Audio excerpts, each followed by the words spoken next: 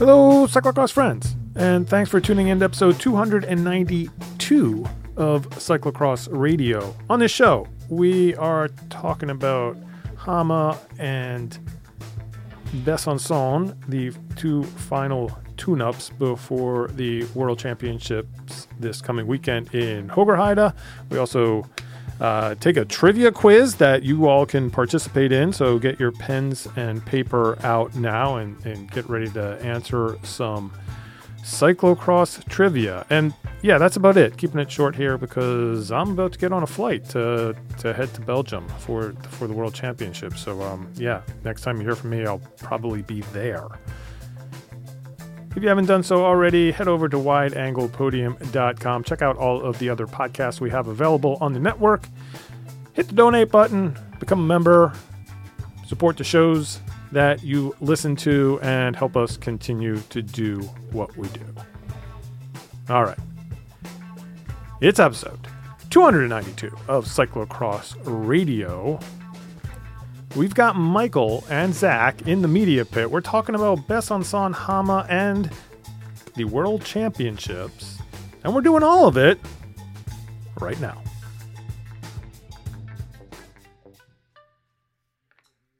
We're back in the media pit. Got a lot to talk about today. We have the Besançon World Cup. We got Hame, and then we have to squeeze in all of our Worlds talk as well, with that coming up next weekend.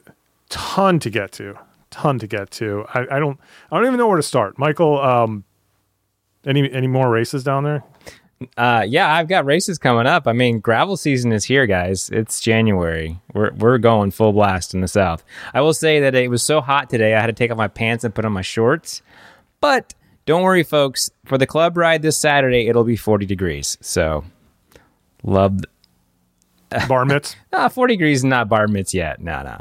Yeah, how did that gravel race go? It sounded like it didn't go so hot. That was literally the worst experience I've ever had on a bike. And was it like 42 degrees? I mean, it must have been terrible. It was like 45 and wet, and I was completely soaked, and it was it rained like all night before, and then it rained that morning. It didn't rain for the race, which is great, but the gravel just turned to mud. So it was a 3.5 hour cross race.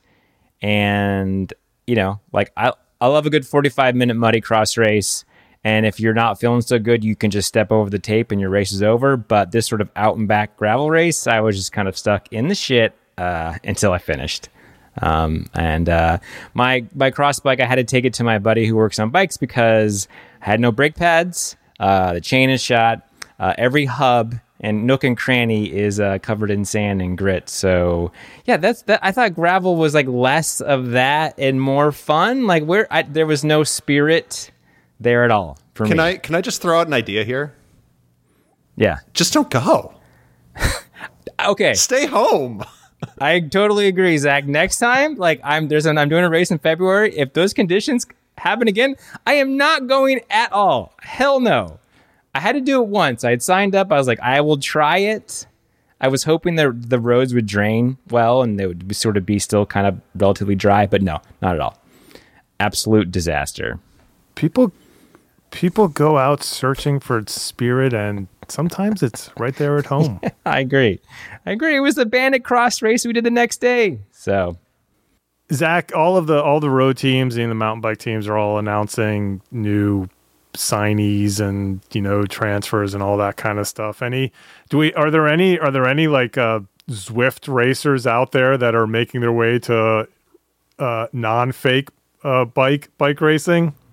I highly doubt it. I mean, there was Jay Vine who won Worlds last year, who's a World Tour guy now and is like winning World Tour stages. But no, I mean, I would say it's a general amount, a good amount of like infighting about who's cheating and how they're cheating and how the new thing is to buy as many trainers as possible to find the one that reads the highest, and you send the rest back, which is a new innovation. I like the trainers are like the forest. And then I feel like the tree is just like old-fashioned doping that nobody really cares about. Like, you know, switching out blood and all that kind of stuff, or microdosing EPO, which I'm sure is going on in the Zwift world now because you can make money, or, just online racing. Nobody cares about that, right? But it's just like faking your weight or getting a trainer that's, fixed somehow. It's an interesting where we've gone. Yeah, I actually posited that question on a recent episode. I'm like, what's to stop me from just literally doping? And they were like, yeah, don't do that. But I'm like, they're like, you can get a lot more gains from just like hacking your trainer signal and adding 50 watts to it than you can by doing EPO. Really? So I think that's... I don't know about that. I mean, people are getting caught for doing that stuff. Is there anybody coming to your house when you're Zwifting and testing you at a competition? Well, that's what I was going to ask. Like, how far away are we from WADA starting to, you have to, if you're a professional online bike racer, that you have to like go into the system, go into the whereabouts system. Well, that was part of doing Zwift Worlds last year. I think they actually did have to go into the system. It was like a whole thing. So yeah, but I mean, that's only like for Worlds. For the rest of it, it's the Wild Wild West, and you can do whatever you want. So it's just the guys going after the big money Zwift Grand Fondos. I want to point out for all the roadies that listen, Jay Vine did win Tour Down Under just a few weeks ago. So looking sharp. Should we start with some cyclocross? I mean, I can talk about how much we have to squeeze into this hour, and we'll talk about everything else. But that's okay. I think that's what people come to expect from cyclocross radio. How about Hame? Should we talk about a little bit about Hame? I think we can sort of get through this one pretty fast. Maybe just what did we learn, Michael? What did we learn from Hame? I don't know. Did we learn anything new? I think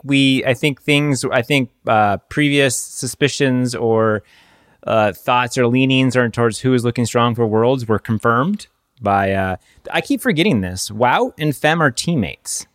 Yeah, I always remember that Fem and Voss are now teammates. But so Jumbo-Visma wins Hama, and then Alpecin Deceuninck. No. What is it? Yep. Is it? Okay, it's Alpecin Deceuninck wins Besançon. I thought that was kind of interesting with the two hitters for Worlds on each side. But what we learned at Hama is they switched the course, and you go to the Wicker Man section first. Didn't like that. So you would say your suggestion would be to switch it back next year. Yeah, I felt that like that sort of twisty turny is a super fun section to ride, and certain riders can really nail those turns, and some don't. And we've seen that it comes at the end of the lap. It sort of provides for a good section for someone with the skills to make the gap there, drop the rider, or someone else to close the gap there, and put it at the beginning. It's just not as entertaining. Here would be the things that I learned. First thing I learned after I gave Jumbo-Visma a hard time for not being a professional cyclocross team. I still think that they should do that, pay the €1,400, whatever it is, get that,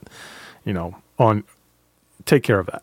What I will give them kudos for is that they wasted no time. And this doesn't always happen, but it sort of tells you how far Cyclocross 24 has come in just as a good resource that people respect in the sport, is that Fem already has her new headshot updated with her Jumbo-Visma kit on Cyclocross 24. So they had their marketing people went out there and made sure that was there in their system. So kudos to that. Just one, for the team, and two, that the site gets that respect. What I think that the one takeaway that we learned from this race, and I'd like your sort of input on this, Zach, Eli Iserbyt seems to be coming strong for Worlds. Is he back? I didn't want to say it. I was leaving that up to you.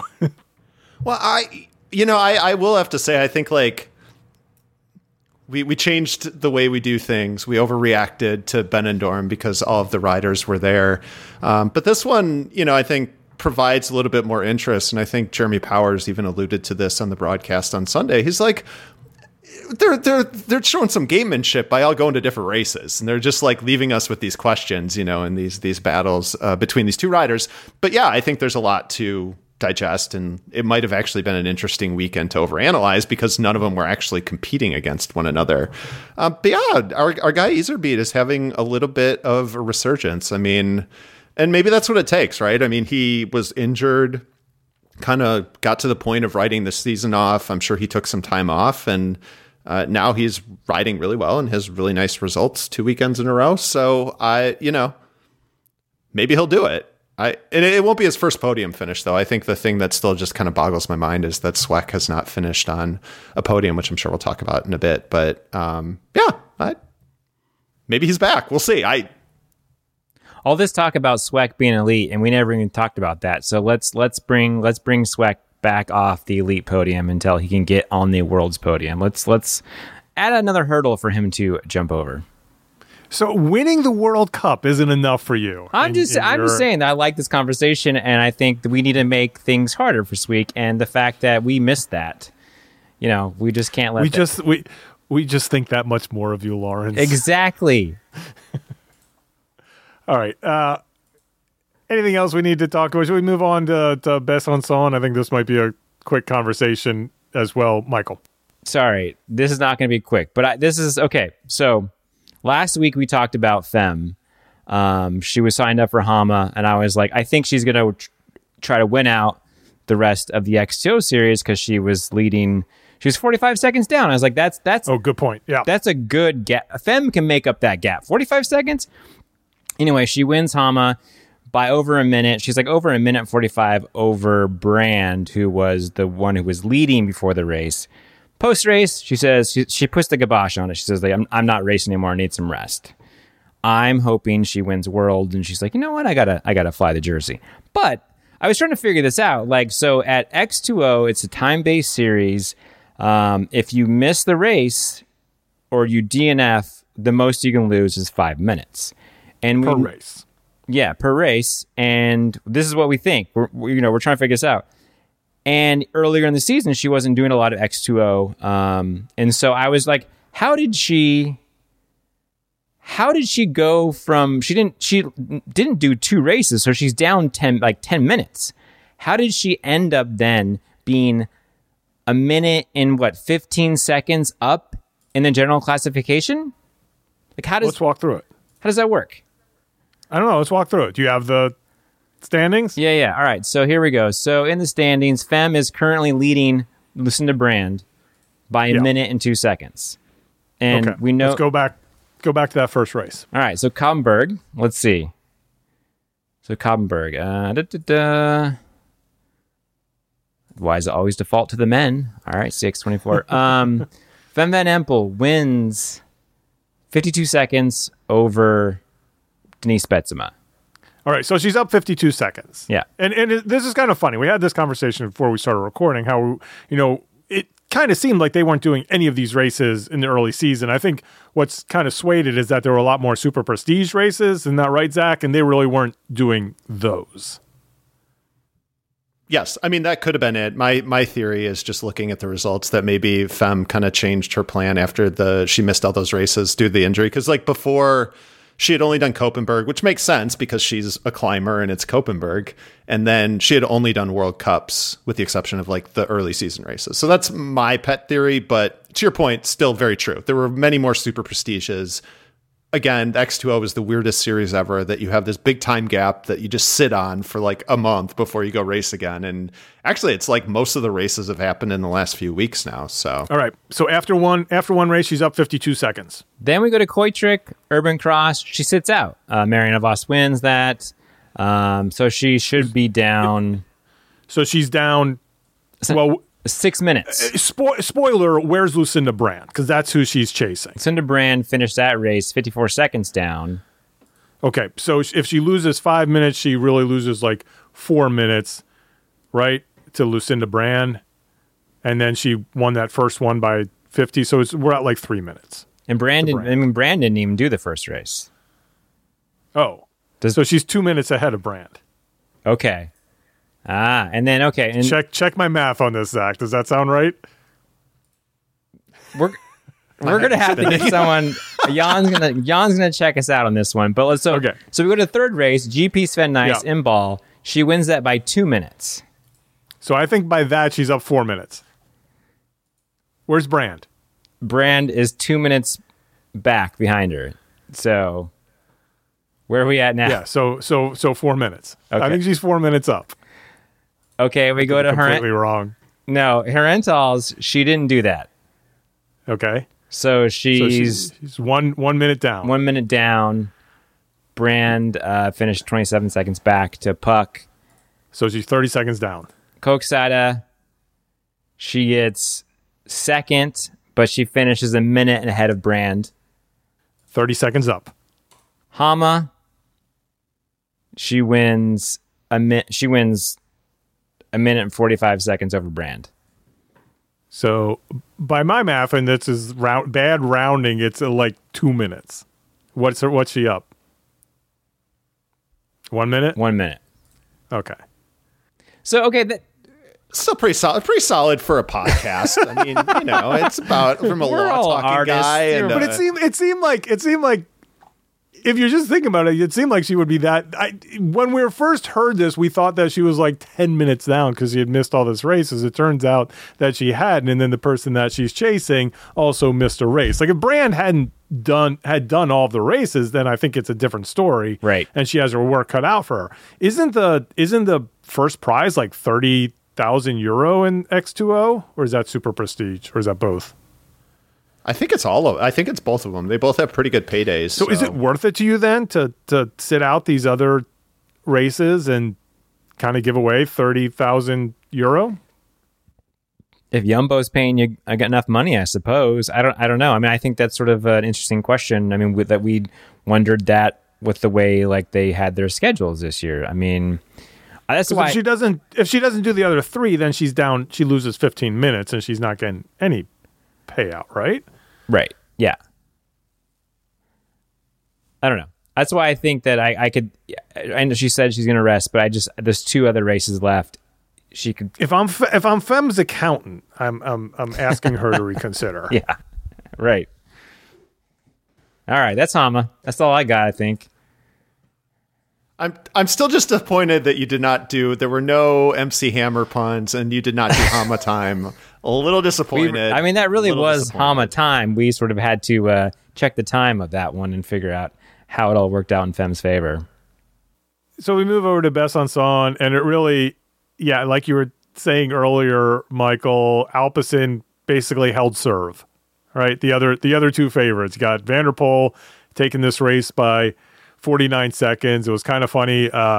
We were texting. I was texting with Michael while this was going on, and I think we were 3 laps in, and he was like, I'm really surprised that Van der Poel hasn't just attacked yet. And I was like, hold that thought, because like as soon as you said it, while I was watching it, he was going, and it was nothing. It was just effortless. It was like, okay, Grandpa was from France, so I'm going to give the French fans something here to cheer about and make it a race for 25 minutes. What? I was going to say effortless. I mean, it was a thing to behold, and I mean, he did that Van der Poel thing where I was rewatching the highlights, and it's amazing. Like the guys at that level, the riders at that level, they can do that sort of like max, VO2, even more like zone 6 effort. But then they can, take a, 10-second recovery and they get back to threshold, right? And so it's just like that ability to just put the hammer down and make the gap, stretch the elastic, and then keep at pace, and you've got the gap. And my prediction was that he was going to do it at the beginning of the race because Wout wasn't there. He hasn't been able to dominate like he had, and this was a good opportunity for him to, do it. Who was going to chase him down? But he sat in, and I don't know if that was just who's a good in like the Tour. If you look at Jumbo, you have whoever your leader is going to be, Vingegaard, let's say, and then you have like Wout who's there pushing him and Sepp. But who's the guy who's like in the 10K to go on the climb, who's just destroying himself and then just blows up and goes backwards? Well, like someone like Hessink or I'm trying to think. Yeah. Rohan Dennis would probably do that. Yeah. Kevin Kuhn was Hessink. He was out there like it was the last lap on like lap 5, just crushing it, just all out. And this is why I say effortless, because Van der Poel was just sitting there like, yeah, buddy, you're looking good, Kevin. Way to go. Keep it up. Nice pace. Good job. And then he just like left him. Right. And it was all over. And then Kuhn ended up 7th. And Kevin's place. Huh? Good for him. Yeah. I mean, you saw and when Van der Poel attacked, he to the speed that he went up that hill, and then they cut back, and then there's Ellie making the move to try and stay, but it's like they're at slow-mo. They're at half speed. It's insane. I guess I was just shocked by how strong that move was, because we haven't seen that. I mean, like you said, it was vintage Van der Poel, and like I was just curious, like, how would Wout have reacted to that? You know, because I was like, oh man, he, you know, this season, like you look even at like Benidorm, he just looked tired, like he wasn't able to do that, and I was like, oh, maybe those guys will recover a little bit, and they didn't recover. So I guess, you know, I mentioned earlier that these races, them being apart, gave stuff to certainly fodder for the grist mill as we talk about Worlds. But it's like, if Van der Poel's that strong, and if Hoogerheide is like not that muddy, like, and he can do that, can Wout follow that? I don't know that he can. Like, that was really, I don't know. It seems like the trip to Spain has done Van der Poel and his back well, because he looks better. I agree, but I also don't think this was much of a test for his back, because Besançon's always just this like super smooth. It doesn't look like it's very bumpy. It doesn't look like there's a lot of stress. You know, you got like that one off camber. Other than that, you're carrying your bike up those steps, which he could have like wrenched his whole back on that, like the last time up those steps. But other than that, it didn't seem like one of these, like he's really has to struggle through. You're right. Like there's no mud, there's no like hard sand sections. It's just like go down in your road position and power on. Here's my question. Do we have to give Ailey Iserbyt some sort of primetime award here? And is he the only one that did this? How many? He's the only one that sticks out to me who actually went to Hame and also to Besançon. I think Pim did. Okay. Some of the Trek guys did, because I was looking up Pim's Instagram. I think Joris, right? I mean, Ailey was scheduled for a podium at this race. He was. Just if he didn't have that chain malfunction. Yeah. No, like I said, he's looking good. I can't wait to read Zach's post about who's going to finish third at Worlds and see if Ellie is getting any mentions, because he has been, like I said last week, he's racing like he wants to get talked about on the pod. Really, the most important metric that one can race with is wanting to get mentioned on the podcast. And that's why Sweek got second. So I mean, we got to give a shout out to Sweek getting second. Joris with a strong third. And you know what? The one thing I wish I would have said in the chat, Bill, was that Venturini would have made the podium, because he was so close, and he was racing so hard in front of the home crowd, and it wasn't just like glory time. He was smashing it. He was up there. He was in the front. Like, it was great. He was giving the hometown crowd a show. Yeah, he wasn't soaking it in like Steve Chanel, who was to his credit was enjoying his final lap. It was good. I did enjoy, and I thought it was a classy move at the end of that race by Marcel Mason, who came up pretty fast to catch Chanel, and at one point even like pushed him in the back to get him to continue pedaling, because he's like giving high fives with like a half a lap to go, but he didn't pass him. I mean, that was a cool thing. He was like, I'm going to let you have your time to shine here, but let's keep going and at least get to the finish. And then even down the finishing stretch, he fell back some and just let Chanel sort of take it all in, which kind of, to me, looked very, Aaron Rodgers post-race press conference, not saying it, but saying it, maybe this is the last time? Or has he actually said that this is his kind of like hanging it up after? I assumed he was done. I mean, he's my age. I can barely walk anymore. And so I just assumed that he's was done, but I don't know. I thought that's what Jeremy said on the broadcast, but It certainly looked like that. I didn't know for sure, but it certainly looked like this was a final farewell, and I think he did a nice job taking it all in. I think people appreciated that. I think with going back to Lawrence Sweeck, I think that Lawrence Sweeck, with the World Cup already kind of in his back pocket, was kind of forced into, I guess I can race and do well in this about halfway through this race. And there was one point where that group just was not going, and he was like, fine, and just went to the front and just kind of broke up the group a little bit. And then I think him and Ailey were fighting it out. I think Ailey was probably stronger or more motivated on the day, but then had that mechanical. And there was even a point after the mechanical where Sweck's like looking behind him and like, what happened? Where'd everybody go? All I could think about, Bill, was your gumshoe diaries of Sweeck last year, putting out the cigarette and be like, all right, I guess I'm going to race. Because that's what I looked like. It was both Sweeck and Ellie were sort of just hanging back because we had like a big group racing, and both of them had teammates sort of up there, like trying to be up with Van der Poel in the beginning. I thought, look at these guys. It's like kind of done. We're kind of resting before Worlds. And then, it's like, okay, the group did come back. Well, I am the leader. I guess I should go. And there's still money on the line. I can make a couple bucks if I actually put in an effort for a lap or two, and then it paid off. Anything else, since it seems like, Eurus, Neuhaus, really nice getting that third place, of course, shutting out Ventrini, but good finish for him. Anything else worth mentioning with this men's field? Should we move on to the women's elite? Puck kind of just doing a Van der Poel, same sort of thing. I don't think anybody was really in her league in this. She gave us race. That like hot second of intrigue. Like I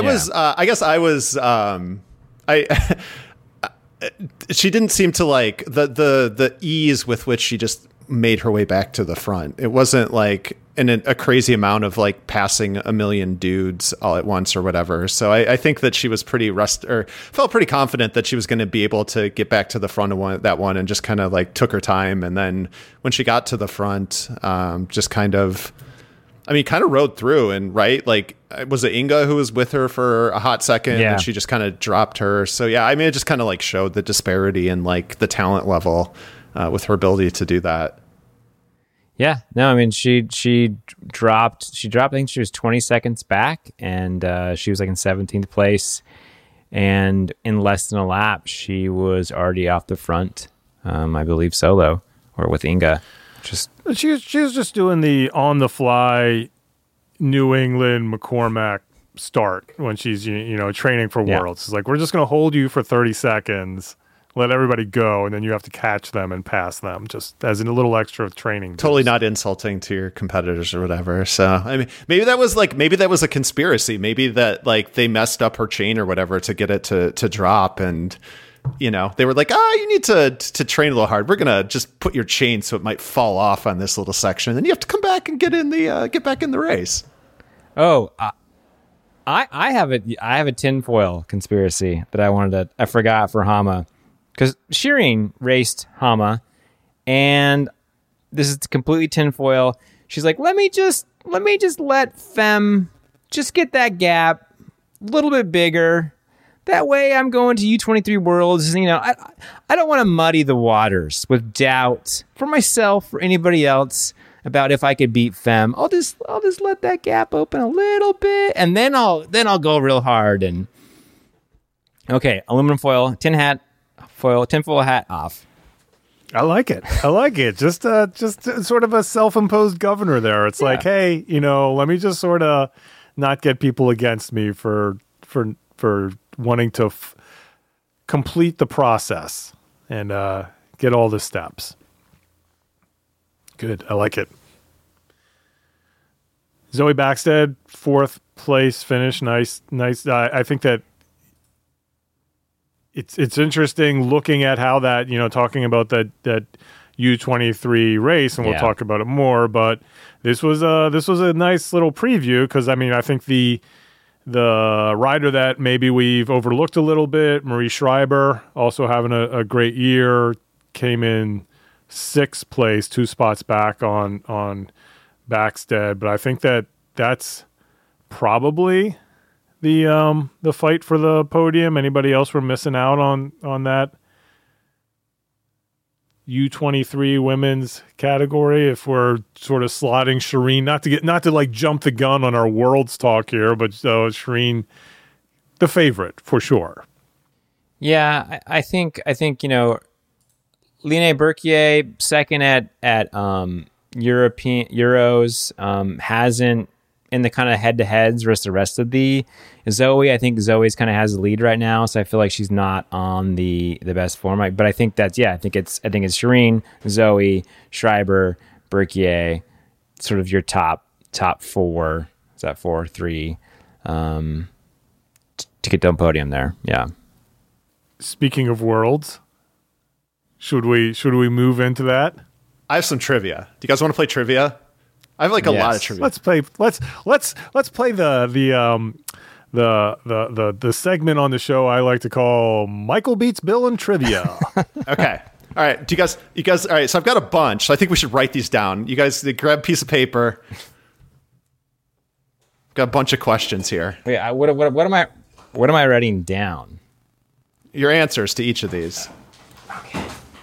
Posit you a series of questions here, and then we're going to everybody at home do this too. Yeah, seriously. Get out your pen and paper. If you're driving, pull over. Put your phone down. Okay. All right. So we'll start with maybe an easy one. I don't know. Head to head, Fem van Empel, Puck Pieterse. Are we writing this down, or we want the answer? Well, no, you're going to write it down, then we'll go over. Okay. We'll see who gets more right. Okay. All time? Just this season. Oh, just a season. Okay. That seems easy. Do I need just a this is binary, just Puck or Fem? Yeah, I limited these to all binary. Like there were some that could have been like up in the air, but I eliminated those because that's just I hated. Was that like the SAT did that where it was like ABC or like multiple of the above? Yeah, I hated that. Question 2: what is the margin between the two of them in their head-to-head matchup? Meaning what? The person who is ahead by this many. By how many? Wins. Okay. All right. Third one. Who has a higher OPP this season? Marie Schreiber or Zoe Backstead? And again, OPP is on podium percentage. I should note that I excluded Worlds. No, Nationals. Sorry, Worlds hasn't happened yet. I excluded Nationals. So, but then included whichever of the Euros race that they did, because that's what I did last year. All right. The fourth one, now we're getting to the fun ones. Who had a higher OPP this season? Lucinda Brand, Celine Alvarado, or Denise Betsema? Ooh. You were asking for that one, Michael. That's a good. I'm going gut on all these. Just first guess. Well, that's part of the fun, right? Is like we have these like vibes. We have vibes that we've been feeling of how this season has gone, and then like sometimes they jive with the actual numbers, which I think is really the fun part of this. Mm-hmm. But yeah, we have like vibes, right? All right.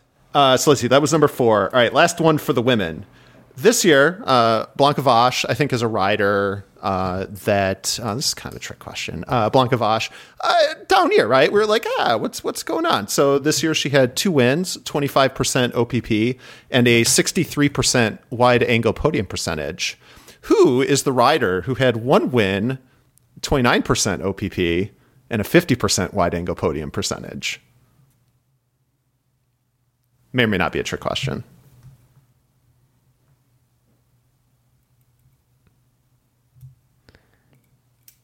Really resisting the urge to go to CX24. Wait, so you're saying who is the rider who has 1 win?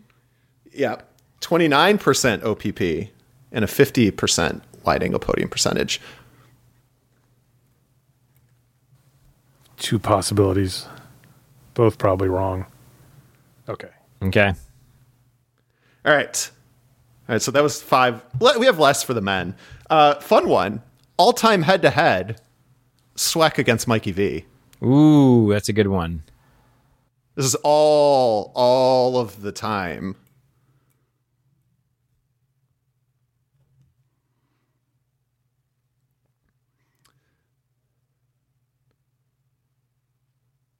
All right. And then second to last one. Wins this season. Iserbyt, Sweck, Mikey V.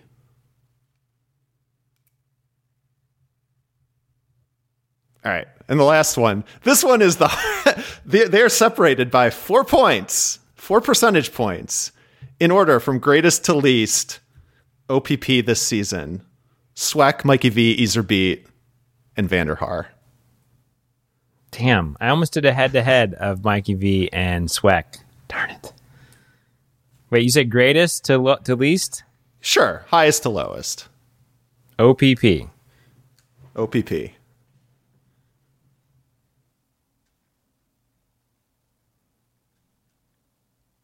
All right. All right. Answer's locked. No phone. That was like the trivia, like the 15-pointer at the end that you just like gnash here. All right. None of those were easy. Yeah. No, you're right. Yeah. All right. So the first one, Fem Van Empel and Puck. Fem. I said Fem as well. By how many? I said 2. Wait, what was the... Oh, I said 3. It was 1. Ooh. Okay. All right. Bill's ahead. Should we stop? Should we just stop? Yes. I'm calling it. All right. Oh, so closest? He doesn't have to hit it directly? Okay. No, you're off. You're off, dude. I mean, if you had both tied, I would have 6-5, actually 6-5 in the head-to-head. And I think what's interesting is I think 3 of the last 4 have gone to Petersa. Yeah. Is it a trend? I don't know. Number 3, higher OPP, Marie Schreiber or Zoe Backstead? Zoe. Schreiber. Bill is correct. Ooh. 5%. So 1 podium finish. Let me try to find which race. 0 for Zoe. Really? Not even 1? Lowenhout, Marie Schreiber, second place. Oh, okay. Yeah, so I remember I took out Nationals, so Nationals was out. Okay. Yeah, that's probably what that- I'm thinking. I mean, wait, hang on. She won a race. She got second in a French race.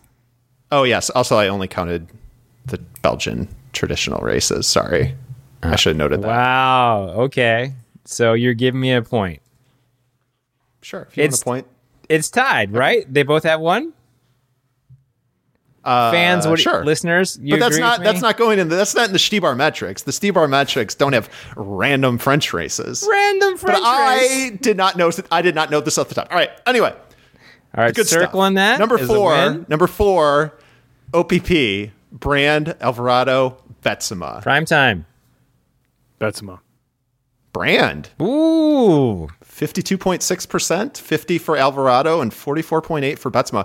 I was close. going to note, too, in the discussion of the X2O, Betsema's done all 6 races, and she's 4 minutes behind. I think that, she's having a tough year. It has not been a good year for Denise Betsema. All right. I mean, her falling at the stairs at Besançon is sort of a metaphor for things. It was. All right, number 5. Blanca Vosh this year, 2 wins, 25% OPP, and 63% wide-angle podium percentage.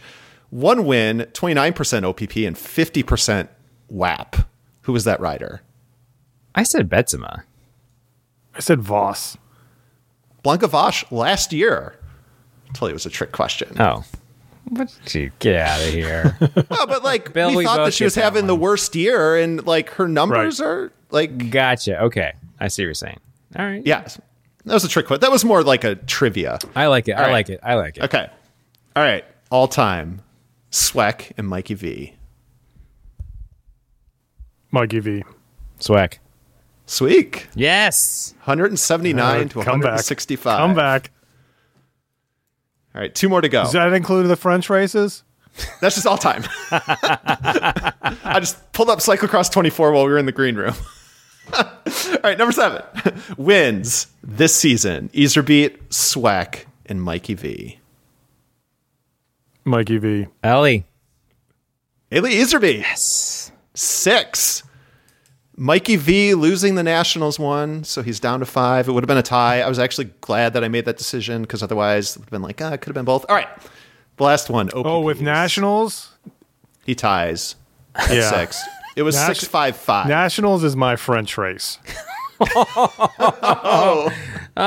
he say that before, though? Well, that one's always hard for me for the metrics because Michael got that. Like Dutch women's nationals count, like the Dutch and Belgian nationals kind of count, but like some of these other ones, it's like, like Blanca Vosh, like probably won by 8 minutes. So, all right, the last one, OPP, Sweck, Mikey V, Iserbeat. Oh, I just gave you the answer, and Vander Haar. Oh, that was the order? Oops. What was it? Sweck? I had Sweck. Ailey, Mikey V, Sweck, Vander Haar. Yeah, Was I completely backwards? Sweck, Mikey V, Iserbeat, Vander Haar. Bill, we had the same exact order. I got 1 and 3. Yeah, we got 1 and 3 reversed. 59.3, 57.1, 56.7, and 55.2. So yeah, they're all there. If your answer is who's going to finish third in the men's and women's race, I mean, the answer is who knows? Right. Who knows? The sub-toppers are competitive with each other. All right, that was fun. That was good. Thanks for playing along. No, thanks, Zach. Yeah. I like trivia. It's fun. Would do. Well, I won. Didn't do as bad as I thought I would. Do I get a bar tab? What's the deal? What did I win? Yes. You bringing me back absolutely. a bobble hat or DJ Benny mix CD? See how it goes. I'll bring you back some frites. Yes. Or just some mayo. I'll bring you back some... If you brought me some Sazen Belgian gel shots, I would be so happy. Nothing like a squirt of mayonnaise during a ride. All right. What do we want to do here with our remaining time with Worlds? What do we think? First off, we're sort of, we have the venue. We have Hogerheide, which is a pretty classic race. I saw some people saying, I think Zach responded that every Worlds people complain that it's too boring, which I find is interesting with this one since it's a known entity. It's not, hey, we're going to plop down in a Swiss airfield and have a world championship, or it's something that we know, and it's a known race. I think a iconic race, and I think personally, I think it is a good flowy course that can have good racing on it, that does have some features which can make or break a race, especially in the ending. And then what we found out just today, because at first, if you look at the course map, there are no planks listed on the course map. Traditionally, the planks are in this kind of long field near the VIP buildings about, I'd say, in the beginning of the last third of the race. They've moved them almost to the last quarter of the race, sort of the beginning of the end of the race. So you have your planks on a little slight uphill that you then turn right, go up a hill, and then you're at the top where the apartments are. You drop down the big descent, you go up the stairway to heaven, stairs to nowhere, whatever you want to call it. You go across Alvarado off camber, and then you sprint for home. So it sort of adds another, I think, tricky decision point before that you have to successfully complete before you get through the other hard stuff right at the end, which is, I think, is a pretty cool placement and something that is going to reward riding, which could play a part in both the men's and women's field. Yeah, I was going to say, I mean, if that's the case, that sounds like that's Puck Peters's music that is playing. I mean, I like too. I like Benidorm kind of had that with the exit, but I think like the more you can put planks on an uphill with any kind of uphill, I think just makes them super important. I know we were talking about like iconic features the other in the Slack channel, and I was gonna be like, you know what, like Tabor's planks are actually kind of iconic because it's uphill, and it is a huge detriment to not be able to hop them. And the same thing is actually true at Trek too. Like they have that exit where I think Yolanda Neff used to just hop and ride away from people. So yeah, I mean, the way you're describing it, I think that's great, and it adds a little element. And I think we're seeing with the elite women's field that, you know, Puck Peters's hopping ability is a huge benefit to her. And it'd be awesome to see it make a difference. You know, we saw where Aniek van Alphen won a racer this year by hopping the planks, but it would be pretty dope to have the World Championships, you know, kind of like a sign of where women's cross is going, as if it does come down to those two, and it plays a huge role.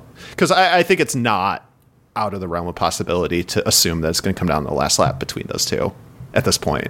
Let's not forget, way back at the beginning of the year, Fem Van Empel hopping the barriers at Fayetteville. I mean, so like we haven't seen her do it too much this season, but I'm sure, I feel like they'll probably be bigger than they were at Fayetteville.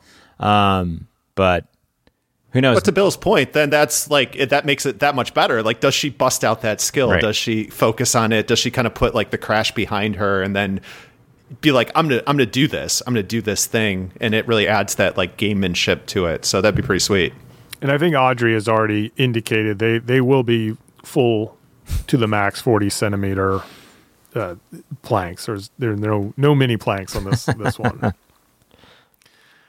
But it's also, I think that if it does come down to that, it's like, yes, there is an opportunity for more separation at the end, but if they do stay together and somebody does come off of that downhill first, it's a long enough, unlike what we had at Benidorm, it is a long enough finishing straight, and it is an uphill finishing straight. I mean, it's not a severe climb, but at least it's something that you need to work to get to the finish, that we could see some actual sprints coming through there, which would be pretty cool. I think, and that's one thing too, is like thinking about Fem and Puck when they sprint against each other, and offhand, I feel like Fem has the advantage. I don't know how often that'd be kind of a interesting stat to look at, is that when they go head to head in a sprint, who is usually winning? I mean, I honestly always think about Flumenville last year. I think maybe that was Fem's. That's what I was trying to think of. Yeah, yeah, for sure. That was the castle. I was like, what is the castle in the background race? Right, exactly. So,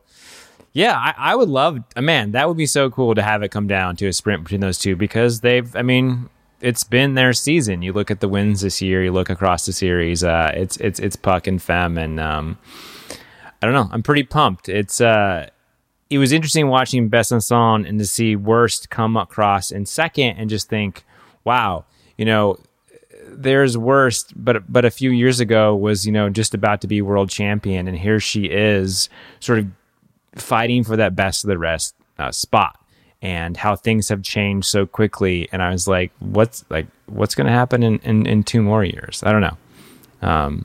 So. Yeah, and I guess, Bill, to your point about like the course too, I mean, I think that the position of this podcast is that racers make the race, and I think, we saw that like Benidorm, like nothing spectacular about that course, but phenomenal racing. Fayetteville, I think if they had like taped it narrower, I think it was a little too open. Like there weren't enough pinch points to make it super interesting. We got some just kind of drawn out sprints, like the Voss against Brand, like halfway through the race, you're like, all right, we know where this is headed. But, like a tighter course that's done well, and that, if it does come down to that last lap, it's really about the quality of the racing and those moments in the race, all these things, Bill, that you're describing, of like the features that may or may not matter are really important. So I don't know. I guess I'll be on record as saying I just find the discussions, and I don't think it happens as much. I think we were more obsessed with the idea of what a world's course was supposed to be, like, say, 5 years ago. But I always find that kind of talk a little tedious. Sorry, folks who are complaining about it.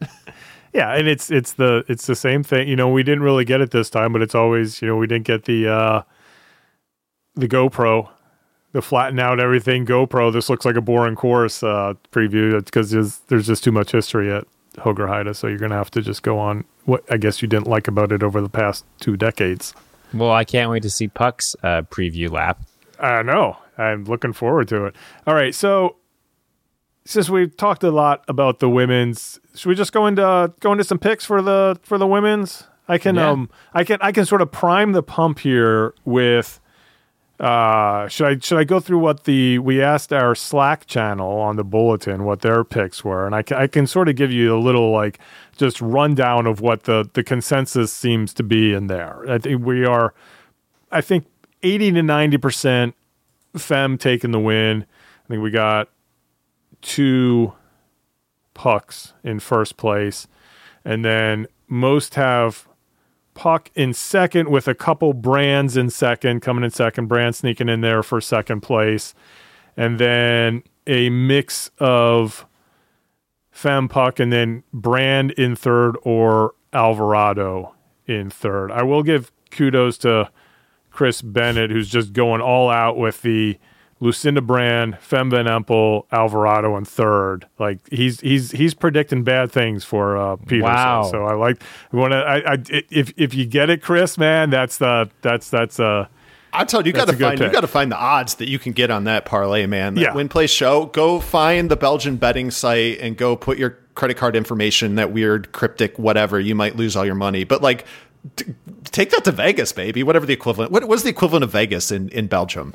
Unlike American, well, I guess American sports are like this too, because now FanDuel and everything else is part of the major sports leagues. But there is an official. If you go to the Worlds page, there is an official betting parlor or whatever service for Worlds. Can I bet from here, or do I need to use a VPN? Like, how does that work? I don't know. Check it out and let us know. Yeah, report back. I mean, I bet Tim Super Rookie knows how to do it.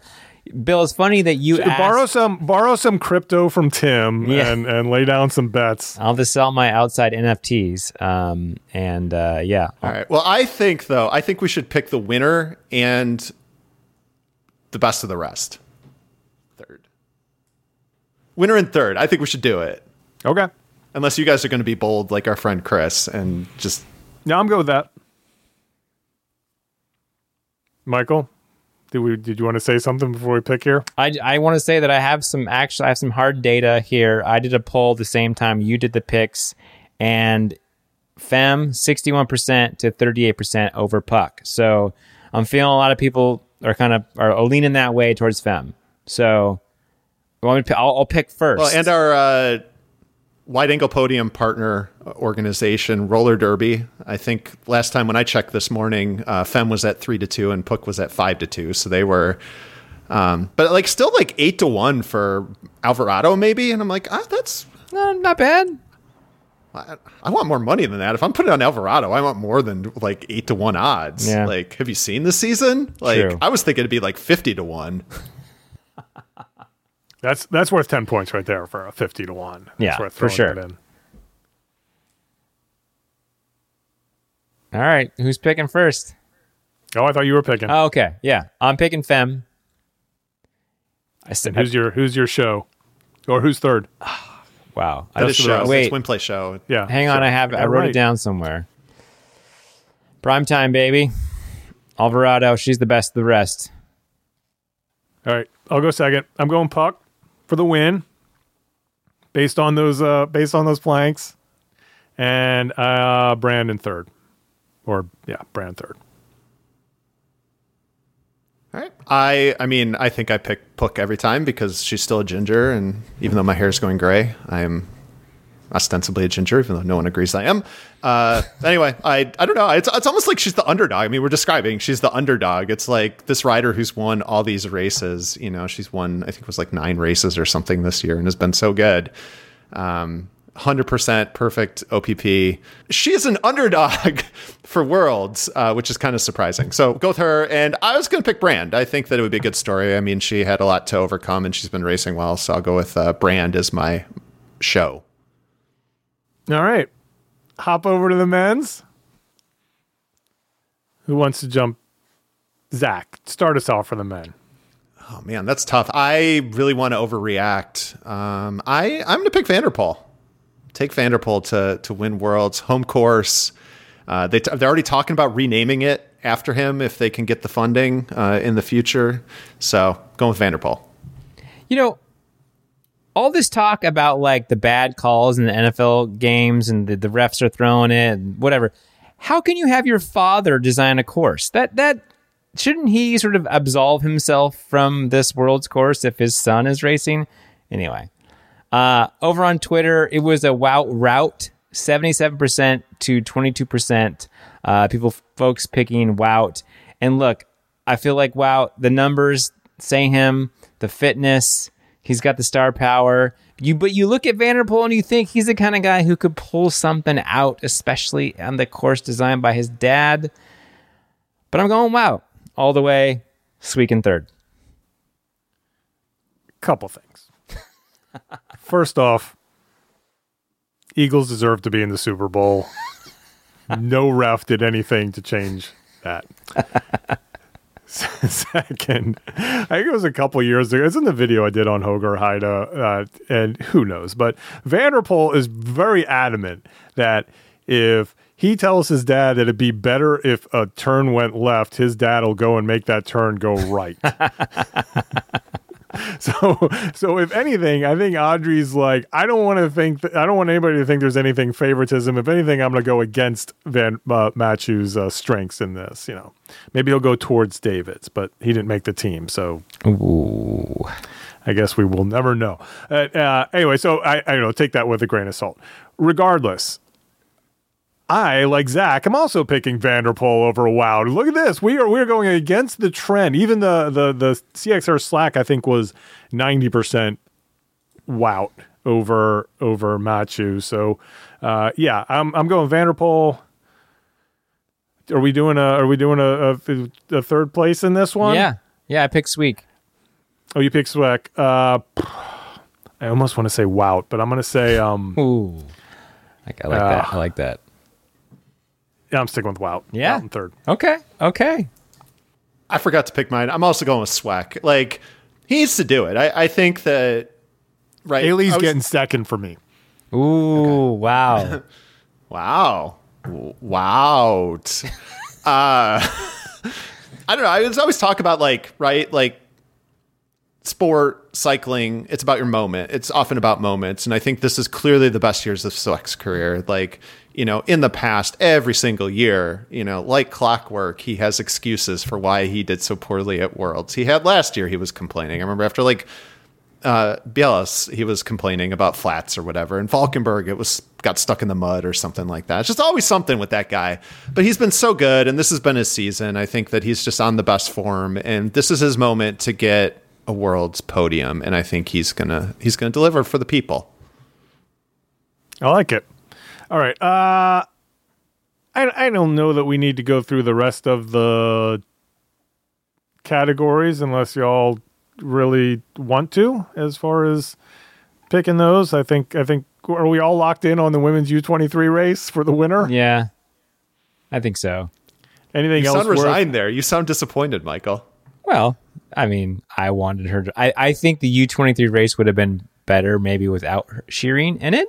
But yeah, I think she's going to win. Why wouldn't she? You think maybe? I mean, I think it's pretty well established that was the case. I mean, I don't know. Like, this just seems like I tried to like do like a parlay of famous upsets. You know, I remember I said like David versus Goliath, the Miracle on Ice, and then also what I throw? Oh, Hickory High, because thinking about Hoosiers. But like, I mean, Van Anrooy is like the overwhelming favorite for this race, and it just seems like something would have to go like very wrong for her to not win this race. I think that it would be pretty shocking. North Carolina State, Wolfpack. It's the one I remember. Jimmy V. Okay. The one race that I am really I think the other race that I'm really interested in is the women's junior race. I think could be exciting with Laura Mollengrath, as we talked about, and also the Holmgrens out there. I think that's going to be a really nice battle and one worth watching. Well, you know who's coming in hot to the U23 men is Thibaut. Yeah, yeah.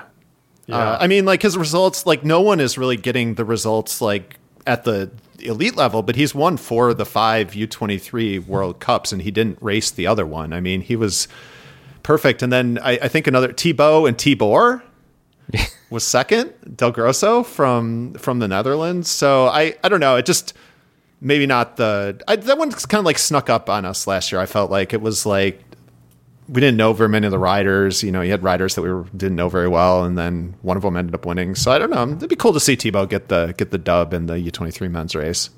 Well, my pick, I said at the beginning of the year, David Haberdines, he's going to win. Are you doing it? U23, yeah, baby, he's coming.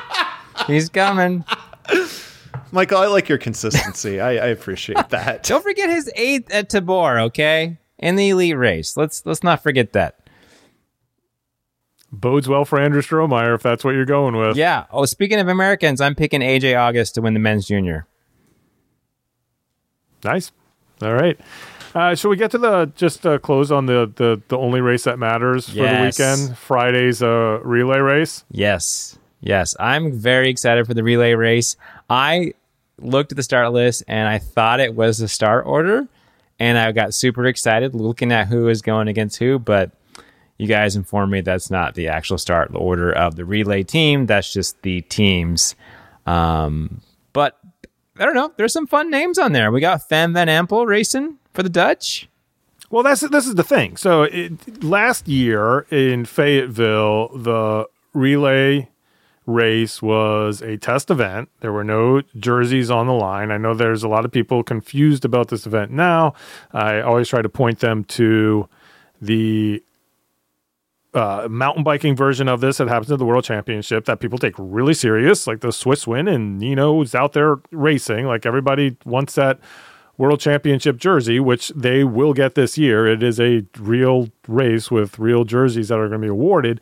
Go back to Fayetteville. The Dutch were like, test event, no thank you. We're good. We don't have a full squad here. Whatever their excuse was, they just didn't want any part of it. I think that was some other nations too. It ended up, I think that Canada and the U.S. both had 2 teams in there just to fill out the field. Not a problem this time. We got 10 squads out there. It's going to be on Friday. Sadly, it's not going to be broadcast, so you won't be able to watch it as far as I know on TV. But we'll have photos of the event for you as it goes down. But yeah, you're looking at it. I think the team right off the bat that sticks out is the Netherlands. Van der Poel's not doing it, but he's got Ryan Camp in there, the men's elite. Tibor Del Grasso, they were the aforementioned Tibor for your men's junior. No men's U23 for the Dutch. So they're sending 2 junior men, Gus Van den Eaton. But then here comes the strength. Women's elite, Fem Van Empel. Women's U23, Leonie Benfeld. Women's junior, Lauren Mollengrath.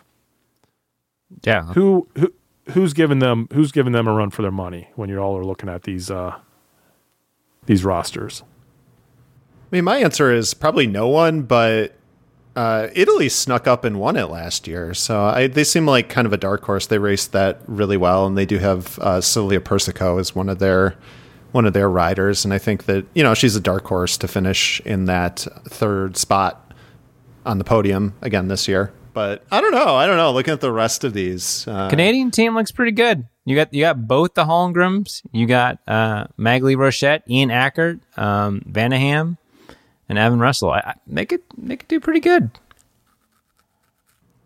I'm curious on how they decided on the last spot for the elite men for the Belgies, and how did it end up being Sweck? Is he like, this is my chance? Is he hedging his bets on a podium finish at Worlds by throwing his hat into the ring for the Belgian relay squad? Yeah, I mean, Lauren Strong, Joran. Do we have a ruling on how to pronounce Joran's last name?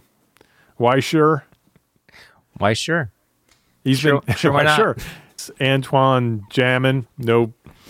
I haven't really heard of him. We got Marion Norbert Riberoll is your women's elite, and interesting. So the interesting one, you got Julie Brouwers. No Floor Moores in the women's junior, which I find really interesting because she was ending up on podiums in World Cups. So I think she's kind of maybe there's some truth to some people not wanting to do the event and save it for the race, but that's kind of surprising for me because I think that would have been a strength of that team. Yeah, and for the USA team, I think we've got, was that 4 of our 6 are national champions? So pretty in terms of putting our best foot forward. I mean, the US team is Curtis White, Andrew Strohmeyer, Dan English, Clara, Maddie Monroe, and then Vida Lopez de San Roman. So that is, I mean, that's a really good team, and that the Americans are putting out there. So. Yeah, GB, actually, a decent team. Thomas Main out there, Joseph Blackmore. I think if you looked at those national trophy races in the UK, he was winning a lot of those and up there with guys like Main and also Cameron Mason. And then you also have Anna Kay for the women's elite, Zoe Backstead, who's really your ringer in there at the U23, and then Kat Ferguson. But it's tough to go against those Dutch. I think it might be a rout. I want to know, guys, going back to the American team, I want to know your order. Tell me how you would play this race. I'd almost, well, do you start with Curtis? Do you let him go out there first? Good. I would say, well, I have an idea, but I think you start with your second fastest and maybe leave your fastest for the end, if you think that's Curtis. Start with Strohmeyer. Yeah, I like it. Yeah, that's kind of what I was feeling as well. But I wonder, I mean, do they talk to other teams in terms of like what other teams are doing? I'm just kind of curious. Like, no, you got to hide your strategy. Keep it close to the chest. And that's the thing. And you just don't. Yeah, I don't know. I am ignorant on what the best strategy for this relay race would be. I feel like you're right. You want to keep that strongest person for the end. Maybe. I mean, do you send Maddie out second? I would. Yeah, no, that's exactly. I would do Strohmeyer, Maddie, and then I'd probably look at maybe Clara, and then go Vida, Dan, Curtis. That's quick picks. All right, I like it. We'll see how it all fleshes out on Friday. Anything else we want to talk about before we? Regarding the relay, one thing I forgot: how do they do? What was the exchange procedure? They certainly weren't passing the baton. Was it high five? It's sort of like they set up this corral in the start grid, and then I think it's when there's a point where once you enter, sort of cross the line into that corral, the next rider is released to go. Yeah, I don't think it's like the American style where you tag your fellow rider in the exchange zone. Yeah. I mean, I've done cross relay races before, and the thing that we do is that you would chug a beer first, obviously. If you're a kid, it was soda water, and then you would grab a unopened can and put it in your skin suit, and then you do your lap, and then you had to pass that off to the next person, and they had to drink that one that was carried around, and they would grab one. So everyone was shaking up the beers or sodas for the next rider. In the Mid-Atlantic, when we had relays, I don't know, 15 years ago or so, all I remember is rubber sharks, like little toy rubber sharks that were the batons that you had to hand off to the next. I like it. That's good. Oh, I like it. I like that. So maybe they can get some rainbow sharks and implement that for years to come. But anyway, we got Worlds coming up this weekend. I think it's looking forward to being back in Hoogerheide. Boy, we're gonna have to figure out logistics on how we talk about this next week.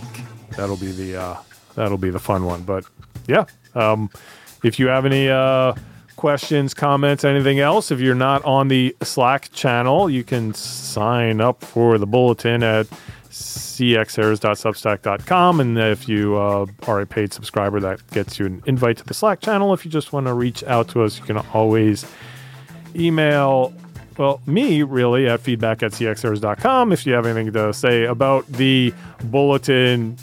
Zach's on the CXAirs bulletin at gmail.com email. And I think that about does it. Anything else? Any closing thoughts, Michael? Any other 15-minute session we have to go through here? No. Hot mic. That's all I got to say. Hot mic. Hot mic.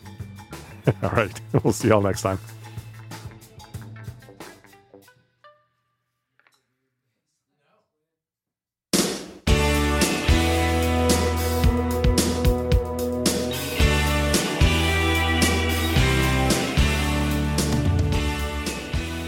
Dear cycling friends, we accept the fact that we have created the premier gravel and road racing podcast, and we don't think you're crazy to ask us who we think we are. You see us as you want to see us, in the simplest terms, in the most convenient definitions. But what we found out is that each one of us is A hobby blogger, a gravel pro, and a curious newbie. and you can find us on the Wide Angle Podium Network. Does that answer your question? Sincerely yours, the Grodio Podcast.